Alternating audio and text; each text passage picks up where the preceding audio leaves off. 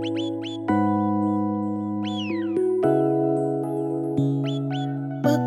to the second wave of Quarantined Evidence-Based Radio. As always, you can find this and previous shows as a podcast on your favorite podcatcher or via the website evidencebasederrata.com. Tonight is the first installment of our more history-based episodes. I am excited about this because there are so many fun and interesting stories that I would love to share with you, but that don't necessarily fit into the main theme of science discoveries and information. And so I, as I think I've mentioned, am a voracious reader, and I also watch a lot of quirky videos on YouTube about different historical times and historical people, and there's just a lot there that I also love. My degree is actually in history and with a minor in the history of the sciences, and so I am looking forward to being able to share some of these kinds of stories as well.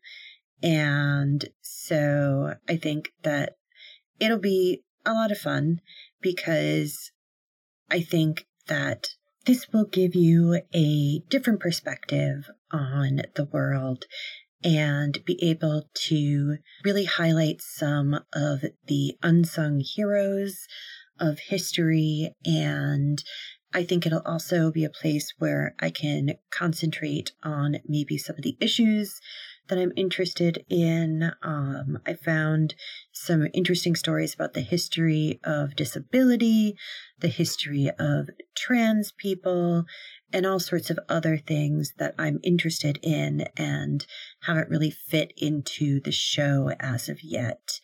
And so tonight I am starting with one of my absolute favorite stories. When I first read about this back in 2017, I was absolutely excited about it because it was such a fun story to tell. And so tonight, without further ado, I want to bring you the story of the Quaker Comet. Now, the Quaker Comet is not a celestial body. He was a man named Benjamin Lay, and he was one of the first radical abolitionists in what had not even yet become the United States.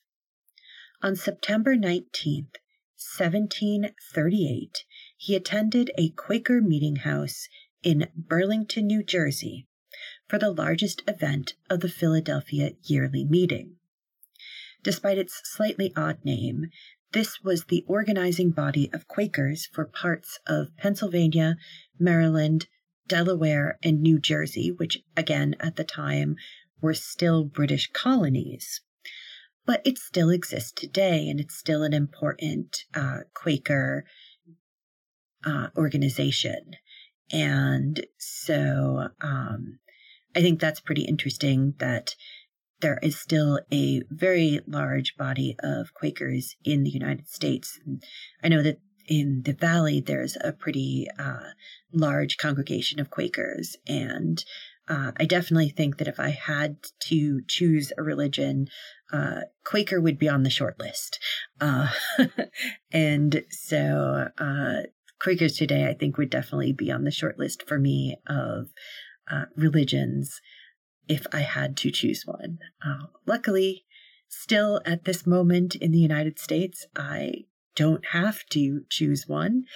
There are days when I wonder if that will continue to be true, but we are going to delve into the past today and not fret about the present or future, because I think it's much nicer to dive into a story from the past that is interesting and impactful without having to worry about all of the terrible things that are happening today. So,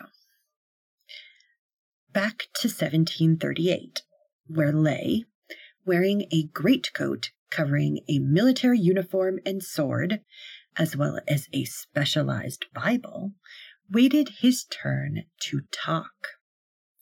Now, if you don't know about Quaker meetings, they don't have a formal structure. People will gather together and there's no, minister or priest in the way that other congregations might have. And so people basically will speak once they feel like the, quote, spirit moves them. And so at this particular meeting, when it came to be Leigh's turn, he announced in a booming voice, addressing the gathering of, quote, weighty Quakers, saying that God Almighty respects all people equally, rich and poor, men and women, black and white alike. He went on to announce that slavery was the greatest sin in the world and challenged those in attendance. How can a people who profess the golden rule keep slaves? He then whipped off his coat, revealing his military uniform, Bible, and blade. He shouted, "Thus shall God shed the blood of those persons who enslave their fellow creatures." He then pulled out his sword, which he plunged into the Bible, which, unbeknownst to those present, was hollowed out and contained an animal bladder full of bright red pokeberry juice. He splattered the quote-unquote blood on the shocked crowd of men and women, and it's said that there were gasps and women swooned and, all of that high drama of such a moment. He then said that Quakers who failed to heed the prophet's call must expect physical, moral, and spiritual death. He was then picked up bodily and removed from the building, giving no resistance because, as far as he was concerned, he had made his point, and he had made his point in a very dramatic fashion that was extremely normal for Benjamin Leigh. Leigh was an unlikely warrior, a dwarf, just 4 feet tall. He was often referred to as hunchback due to a condition called kyphosis, which causes an extreme curvature of the spine. A fellow Quaker described him thusly: "His head was large in proportion to his body. The features of his face were remarkable and boldly delineated, and his countenance was grave and benignant. His legs were so slender as to appear almost unequal to the purpose of supporting him, diminutive as his frame." And there's actually a painting of him, so you can actually see him in later life in a painting. I'm not sure who did it, but he looks very fierce as much as he is small. You could definitely see the fire in him in this picture. So I think it's a pretty excellent representation of him.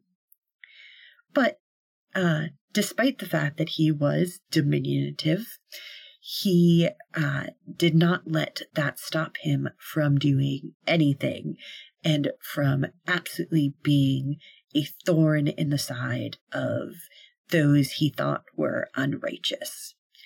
And so he actually referred to himself as Little Benjamin, but he did that in comparison to what he called Little David, who slew Goliath. And so he definitely knew what he was doing. He was not someone who didn't understand that he was very much trying to speak truth to power. And not only was he a staunch abolitionist, but he was also a fairly militant vegetarian, almost vegan, a feminist, and opposed to the death penalty. And remember, this is the early 18th century, early 1700s. And so all of those things weren't even considered movements in any way, shape, or form at that point. Most people ate meat when they could. Women had the word feminist, I don't think had even been coined yet. And of course, the death penalty was very common. As his biographer, University of Pittsburgh historian Marcus Rediker says, he did not care whether people liked it or not. He wanted to draw people in. He was saying, are you for me or against me? Are you for slavery or against it? Now, he lost the battle with the elders of the church, but won it with the next generation. Now, draw people in he did. Lay's first biographer, Benjamin Rush, a frankly terrible physician. If we have time, we'll talk about Benjamin Rush and his being a terrible physician later on in the episode. But he was also a reformer, an abolitionist himself.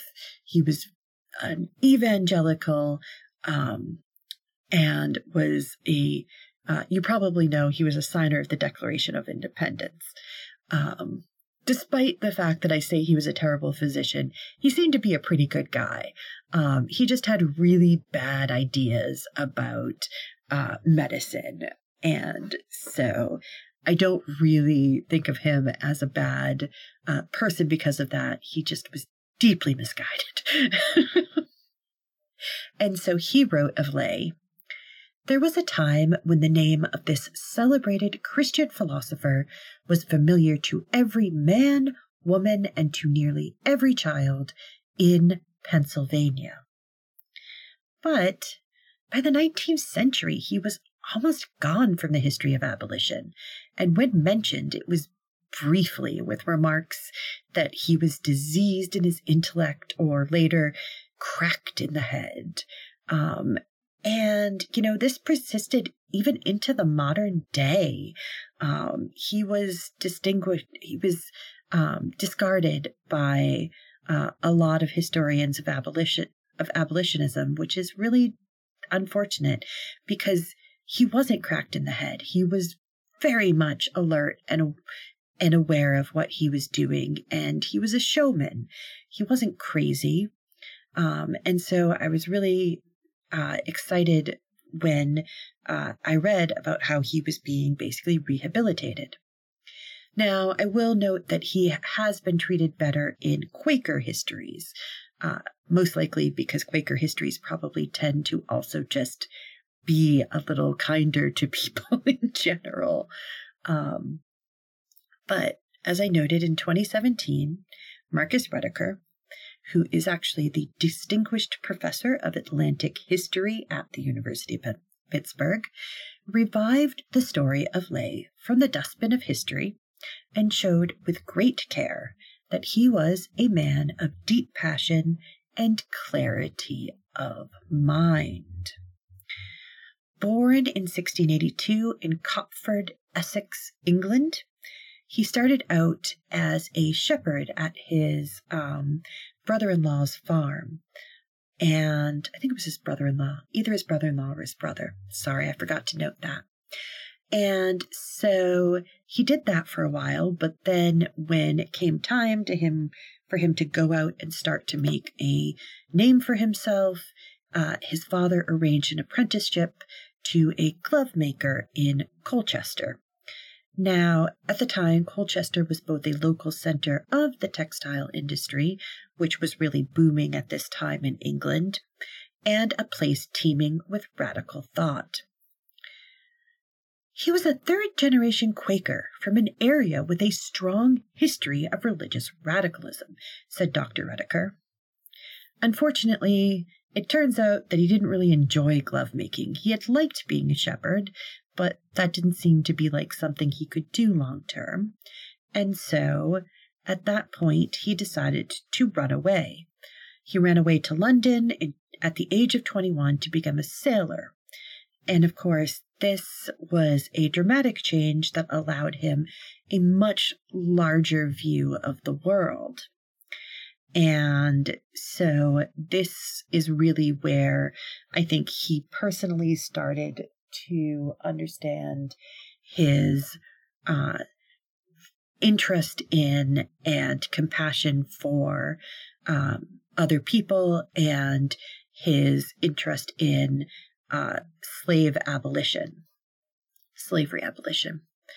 And so it turns out that in this period of time, a lot of the people on those ships would have either been deeply connected to slavery or would have been slaves themselves. So Rediker says, Leigh first learned about slavery through hearing stories from his sailor friends, some of whom may have been slaves themselves.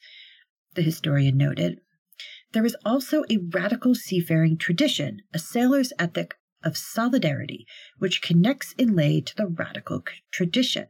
So again, this was a really sort of formative time for him, where he really started to understand what was going on in terms of there being a issue here that he found to be distasteful and immoral. And he then immediately started to get into trouble when he came home. And so he first ran into trouble in the Quaker community of Colchester, where he had already begun to speak out against what he saw as those who fell short of his high moral standards. He was a troublemaker at every moment of his life, said Dr. Rediker. He had a powerful sense of his convictions and would speak truth unto power. His next stop was an 18-month stint as a shopkeeper in Barbados. Now here was where he really, really saw the absolute worst of slavery. Just the absolute horrors. It was the leading slave society of the world, said his biographer. He saw slaves starve to death. He saw them beaten to death and tortured to death, and he was horrified. And in fact, he actually saw one slave kill himself rather than continue to live under the whip. And so he initially tried doing what he had always done, which was speaking out against the plantation owners. But on an island like Barbados, where the plantation owners had an iron grip, they basically forced him to leave the island very soon after he began to rabble-rouse. And so this is when our intrepid hero sailed for Philadelphia, where he became friends with Benjamin Franklin and other luminaries, many who made up the Continental Congress.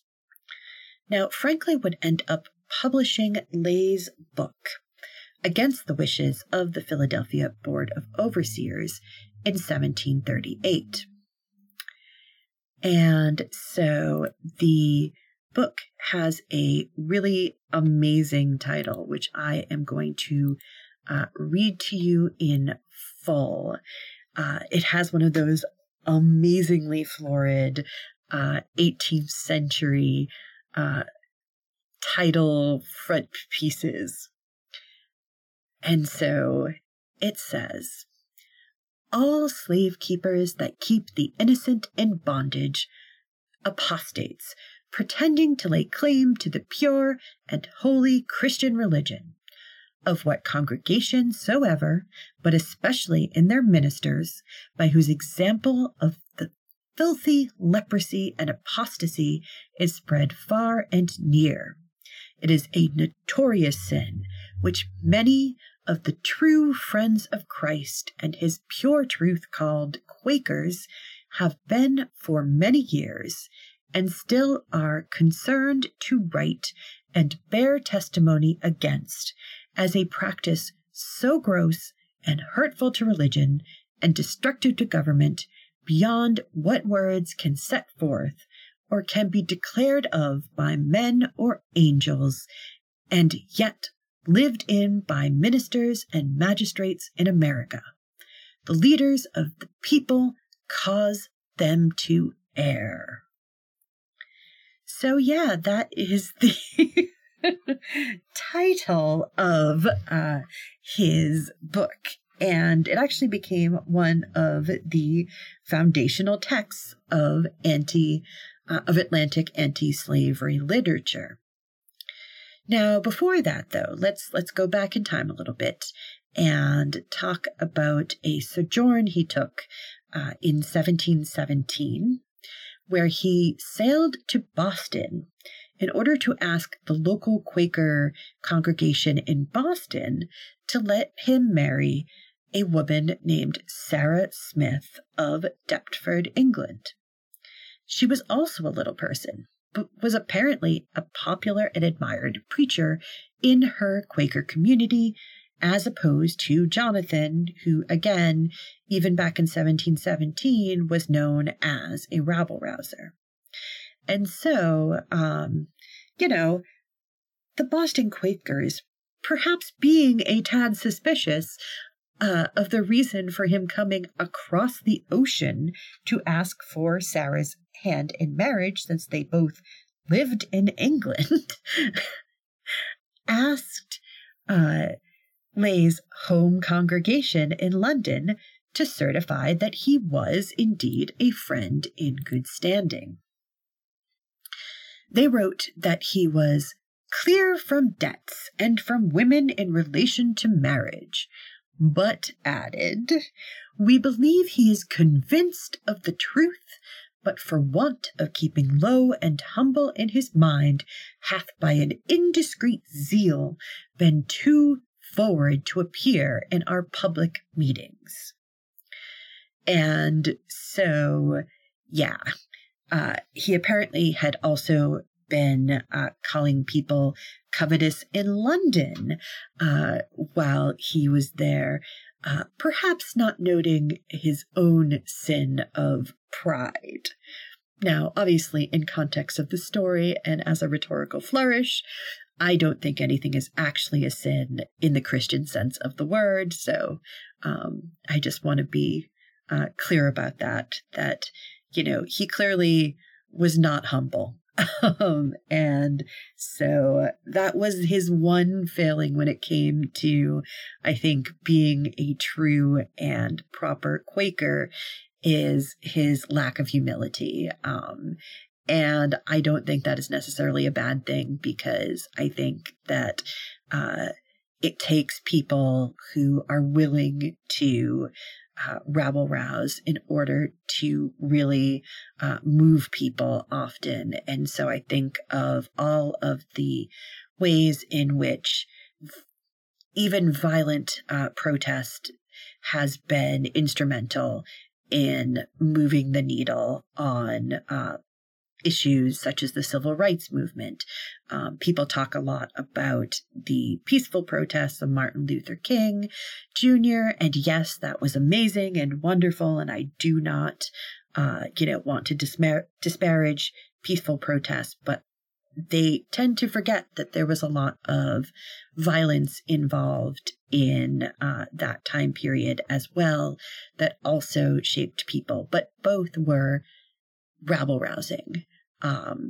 And I obviously don't advocate as first principles violence, though I do suggest that a lot of the violence that happens is against property and against the oppressor. And so I am hard to condemn people who are fighting for their very existence. And that's something that happened back in during the protests over George Floyd and things like that. And people were wringing their hands over property damage. And, was really upset about the fact that these people are protesting the lives of human beings being snuffed out unnecessarily and unlawfully, and somebody's worried that they burned down the local Target. And that was just very frustrating for me. That I understand that, people would say, oh, well, there were small business owners and, they have insurance and, the government could step in and help them.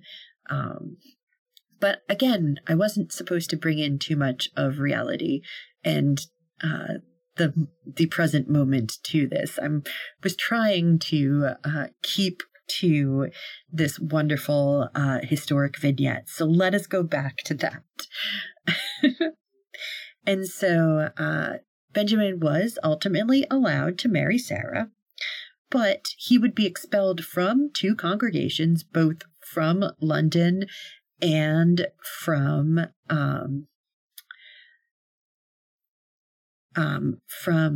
not Deptford, but she was from Deptford. He was also from Colchester. That was it. Sorry. And so, yeah, he definitely did not have the best of time before he even arrived in Philadelphia. And so at the time, Philadelphia was North America's largest city, with the 2nd largest Quaker community in the world. The couple hoped to join the, quote, holy experiment and to have a future of great liberty. And so we'll see how that worked out when we come back. It looks like it is time to do a break and do some show promos and some PSAs. And so you are listening to Evidence-Based Radio, and we will be right back. Outbreaks of whooping cough, or pertussis, are happening across the United States. This serious respiratory disease can be deadly for babies. By getting the whooping cough vaccine, called Tdap, during the 3rd trimester of each pregnancy, women can pass antibodies to their babies to help protect them until they're old enough to receive their own vaccine. Learn more at cdc.gov/pertussis/pregnant. That's pertussis, PERTUSSIS. Table of Contents is a weekly music program that assembles an assortment of songs and sounds of many genres, and which may entail literally taking a random collection of musical sources off the shelf and giving them a turn on the table, or spin in the CD or tape player. Each week presenting shows which can at times be organized and orderly, and at other times perhaps be not as much so, yet never dull. Tune in Friday nights, 10 p.m. till midnight on WXOJ LP, Northampton 103.3 FM.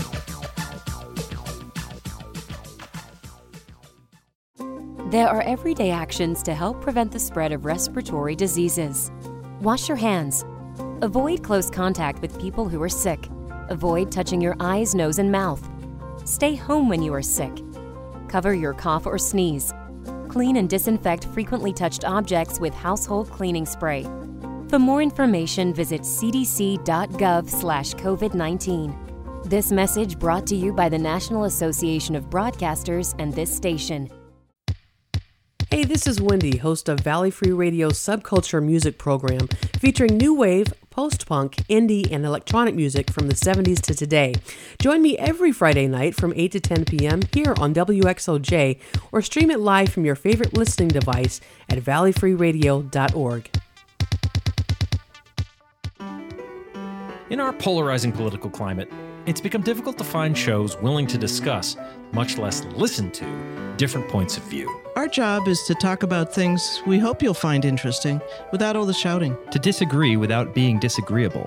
To provide incisive, factual commentary that cuts through the weekly spin cycle and aims to enlighten, not enrage, our listeners. So tune in for Civil Politics, Friday evenings at 7 here on Valley Free Radio, or anytime at civilpoliticsradio.com. Okay, we are back. You are listening to Evidence-Based Radio, and we return to our story of Jonathan Lay as he enters the city of brotherly love. The center of the city was the Great Meeting House, home of the Philadelphia Monthly Meeting, and it was filled with men of renown in the city who led both religious and political life within the colony. And this included, as mentioned before, the Quaker Board of Overseers, who vetted all publications. They represented a side of early American Quakerism, where people came to the colony to do good, and in turn did well. In some cases, very well, amassing large amounts of wealth and power. We know that 3 of the 4 leaders of the congregation were slaveholders, as were the majority of Philadelphia Quakers when lay first began to circulate in the city. Having come from England, where slavery was rarely seen in places like London, he was shocked to see the bondage, violence, and repression permeating the city of brotherly love. Now, it of course was not as bad as Barbados. Philadelphia had just 1 in 10 persons within the city enslaved, whereas on the island it was 9 out of 10 people were enslaved. But it still represented an abhorrent state to Lay. Enslaved men, Lay noted, would plow, sow, thresh, winnow, split rails, cut wood, clear land, make ditches and fences, fodder cattle, run and fetch up the horses. He saw enslaved women with all the drudgery and dairy and kitchen, within doors and without.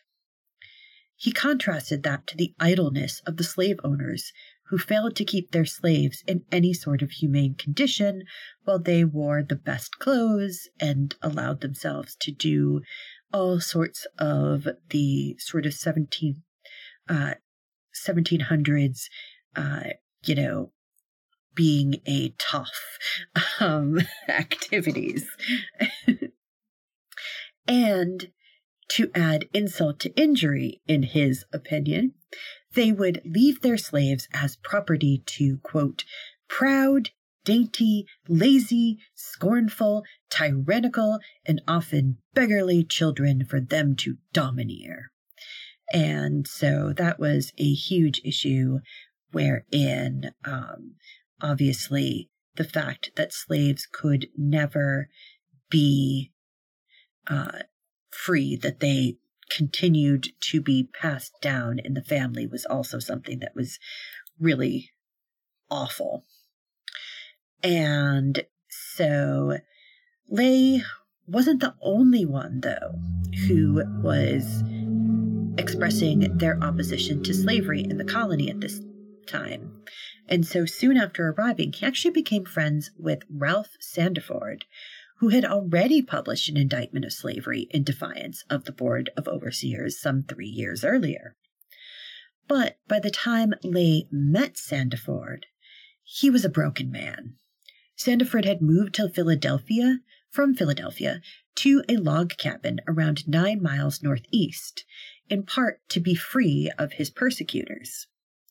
Lay continued to visit the, quote, very tender-hearted man regularly until his death in May 1733 at the age of 40.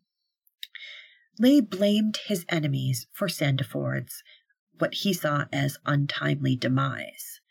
Yet that didn't deter him at all in taking up the mantle. Now, one of his first stunts involved going to an annual meeting with, quote, 3 large tobacco pipes stuck in his bosom. He sat between the galleries of men and women, elders and ministers. As the meeting came to a close, he rose up and dashed 1 pipe among the men ministers, 1 among the women ministers, and the 3rd among the congregation assembled. With each blow, he protested not only slave labor, but also luxury and the poor health caused by smoking, quote, stinking sotweed, So even back then, there were people who understood that smoking tobacco was bad for you. And so that is also one of those interesting things that doesn't come up very often, that, even in the 1700s, there were people who understood that tobacco was not great for you. And so this display was especially meant to show that even the seemingly most insignificant choices could have political consequences. He next took up a position at a gateway to the Quaker meeting house after a deep snow. Knowing all of the friends would need to pass him, he left his right leg and foot entirely uncovered and thrust them into the snow. As each friend took notice and urged him to cover himself in order that he not get sick, he replied, "Ah, you pretend compassion for me, but you do not feel for the poor slaves in your fields, who go all winter half clad." He would also actually disrupt the meetings themselves. Benjamin gave no peace to slave owners, the 19th century radical Quaker Isaac Hopper recalled hearing as a child. As sure as any character attempted to speak to the business of the meeting, he would start to his feet and cry out, "There's another Negro master." So, yeah, he was not messing around. And he was not the kind of man who took no for an answer, because eventually a constabulary was appointed. So, of course, back at this time, there weren't regular police forces or anything like that. And so the Quakers actually got together a group of enforcers in order to keep him from meetings. But of course, that didn't actually work. So, one rainy day, he lay down in the mud in front of the main door of the meeting house and required every person leaving to step over his body. And so it definitely does give you a flavor of a man who was far before his time. And I think it's a shame that he is not more well known and hasn't had a greater role in the history of early abolitionism in America, or what would become America, obviously. And unfortunately, though, it seems that Leigh was destined to follow in Sandiford's footsteps. And so he and Sarah left Philadelphia at the end of March 1734 and moved to the town of Abington. Now, once again, the move required a statement of good standing. So you couldn't just go to another Quaker meeting and be like, "Hey, I'm here." They had, a system. And so by now, unfortunately, letters from Leigh's English enemies had reached Robert Jordan Jr., one of the Philadelphia overseers, who Leigh had a particular penchant for mentioning as one of his targets. And so he was able to get this information. He was one of the overseers in Philadelphia, and it gave him enough leverage to deny him a letter of good standing. Though Sarah was given one, because again, Sarah continued to be this kind of quiet, peaceful Quaker who was in perfectly good standing with everyone. And so this judgment would prove a bitter wound for Benjamin, especially after the untimely death of Sarah of unknown causes in late 1735. And in fact, he would later accuse Jordan of having been instrumental in the death of my dear wife. And so it was after Sarah's death that he took up the pen and began writing the book he would ultimately ask Franklin to publish. Now, the book, as you can probably tell from the title, is not exactly your normal textbook or autobiographical fare you see in today's bookstores. The book is a hodgepodge of autobiography, prophetic biblical polemics against slavery, writing by others, surreal descriptions of slavery in Barbados, and a bitter account of his own struggles against the slave-holding Quakers of Philadelphia. Rediker notes that it was an important advance in abolitionist thought, stating that no one had ever taken such a militant, uncompromising, universal stand against slavery. He goes on, Lay's originality lay in his utterly uncompromising attitude. Slave-keeping was a filthy, gross, heinous, hellish sin, a soul sin, the greatest sin in the world. He argued that no man or woman, lad or lass, ought to be suffered to pretend to preach truth in our meetings while they live in that practice, which is all a lie. And so he actually thought that slave owners bore the mark of the beast and thus needed to be cast out of the church since they were basically servants of Satan himself. And so, yeah, he was serious. And this is a book that laid it all out there. And so I'm not at all surprised that Franklin published it, though. Franklin obviously was a bit of a rabble-rouser himself. As you might have heard me say before, Benjamin Franklin is definitely my favorite problematic founding father.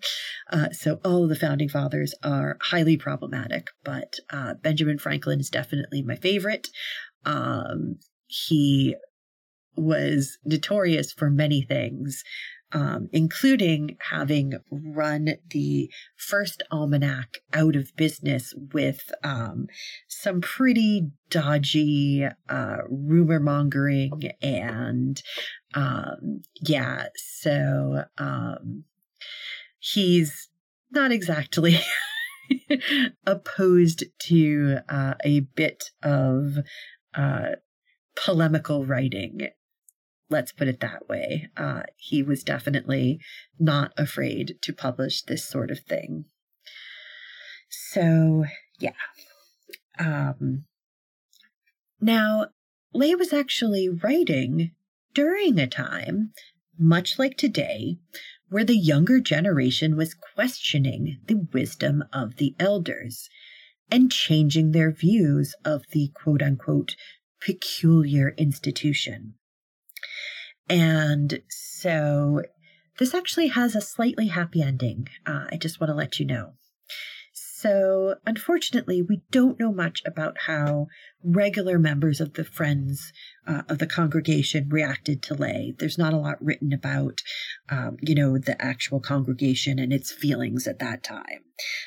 But we obviously know and have heard often in this story about the fact that the elders, we know what they thought. And, a lot of his writing had very thinly veiled references to them in his denouncements. And so they made sure that he was expelled from the congregation again. The board issued an official condemnation signed by another of the main characters of this tale, John Kinsey, proclaiming that the book contains gross abuses, not only against some of their members in particular, but against the whole society, and adding that the author is not of their religious community. The Abington meeting also expelled him. he would become the last of the, frankly, very few, but still, expelled for protesting slavery among the Quakers. Now, of course, no one would expect that this deterred him, and it didn't. He actually still attended worship services and continued to argue about slavery's role in the fellowship. But he also began to kind of withdraw into a simple life alone, much in line with the teachings of the Quaker faith, to live simply and to, be in line with nature. So he built a home in Abington near a fine spring of water in a natural excavation in the earth, aka a cave. And so he lined the entrance with stone and created a roof using evergreen branches. Now, the cave was apparently quite spacious and well equipped. It had room for a spinning jenny and for a large library. This was definitely not a man who was out of his mind. He was definitely a very intellectual and well-respected or well-read and, well-respected against people who agreed with him. And so he planted apple, peach, and walnut trees, and he tended a bee colony that was apparently 100 feet long. He also grew potatoes, squash, radishes, and melons, most of those native to the continent of America. And he used these fruits of his labor as, again, his main food source, and drank only milk and water, which made him basically almost a vegan. He refused to eat quote-unquote flesh, as he believed in the divine pantheistic presence of God in all living things, and that animals were God's creatures. He even made his own clothes out of flax to avoid the exploitation of others' labor, both human and animal. Lay hoped that one day all people would follow in his footsteps and live off the innocent fruits of the earth. Now, in 1757, at 75, Lay's health did begin to decline, though again his mind stayed sharp. He began to stay home more and do things around his property, leaving behind what had been long walks and other more strenuous activities, as well as attending services. The next year, a group of Quaker reformers undertook an internal purification campaign, who championed moving back to a simpler way of living, stricter church discipline, and most importantly, the gradual end to entanglements with slavery. Not only that, but Lay was told that the Philadelphia Yearly Meeting, after agitation from the rank and file and that younger generation, that they were beginning the process of disowning Quakers who traded slaves. Now, owning slaves would take a little longer. It would still be allowed for another 18 years, but this still represented a serious first step toward abolition within the congregation. And Lay survived long enough to be able to actually enjoy this fact. And so at that point, he took stock for a moment, and then, quote, after a few moments of reflection, he rose from his chair and, in an attitude of devotional reverence, said, "Thanksgiving and praise be rendered unto the Lord God." A few moments later, he added, "I can now die in peace." Now, he soon became more ill, though the reason, again, was unclear. I mean, it could just have been complications from the dwarfism, or it could be any number of absolutely devastating diseases that were rife at the time. And so it could have also just been that, he was an old man at that point, and he had lived to see movement in the institution that he loved. He soon became more ill, and he asked friends to take him to the home of his friend Joshua Morris in Abington. And so he died there on February 3rd, 1759, at the age of 77. And of course, that's one of those things people always talk about, the mean average of, longevity in like the 1700s was like, 35 or 40 or something like that. But that's usually not weeding out infant mortality. So plenty of people lived into their 70s, into their 80s and 90s. If you've ever looked in graveyards in New England, you'll see graves of people who were in their 80s and 90s when they died. And so he was buried in an unmarked grave near his beloved wife Sarah in the Quaker burial ground in Abington. However, sadly, in the Book of Burials at Abington for that year, he is simply noted with his name and a slightly wrong date and age. But beyond that, what is really sad is that it did not have a notation in the margin that showed whether the person was an elder, a minister, and the congregation of which they were a member.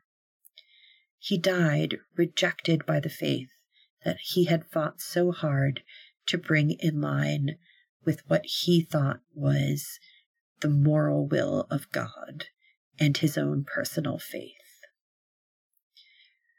But he did survive to see it move nonetheless. And of course, he didn't see this last in dignity.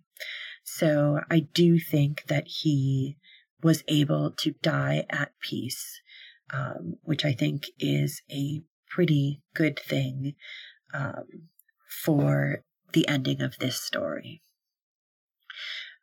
We do have a few more minutes, so I did want to go back and talk for a minute about our friend Benjamin Rush, because I did tease the fact that he was a really bad physician.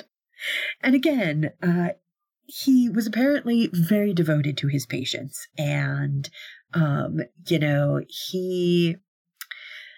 he was apparently very good, but, to his patients, but he also was absolutely fanatically devoted to bloodletting, and purgatives. And so he was a huge believer in what was called heroic medicine at the time. And so, there's actually a story about someone going to see him, and, that his entire house was just almost seemed like a carnal house. And of course, he was just really, really into bleeding. And of course, that wasn't a great thing for people at the time. Beyond that, he was also considered the father of American psychiatry. However, one of his favorite treatments there was called the cold water pour. And so this was to establish governance over the deranged patients. But that was basically by dumping a stream of cold water down their coat sleeves. So if you've ever seen one of those dramas about, or horror movies about insane asylum treatments in, earlier ages, that was something that started with Benjamin Rush as well. And Rush probably met Lay during the yellow fever epidemic in Philadelphia. And so obviously his idea of bloodletting people, he actually overestimated the amount of blood people had. One of his critics, named William Cobbett, decried, "The times are ominous indeed, when quack to cries purge and bleed." Cobbett even went so far as to say that Rush's so-called heroic therapy was a perversion of nature's healing powers. And so, yeah, potentially a good guy in many ways, but not a great physician. And so obviously heroic medicine, the most famous anecdote of that was, of course, at the time, George Washington, who had a cold and went to the physicians who basically bled him dry and killed him. And on that fun note, I will say goodnight. And next week, more science, news, and interesting tidbits. You have been listening to Evidence-Based Radio. Evidence-Based Radio is a member of the PlanetSide Podcast Network. To learn more, go to planetsidepodcasts.com. The theme song is Widgeon by Birdboy. Purchase the full song at smarturl.it/birdboy.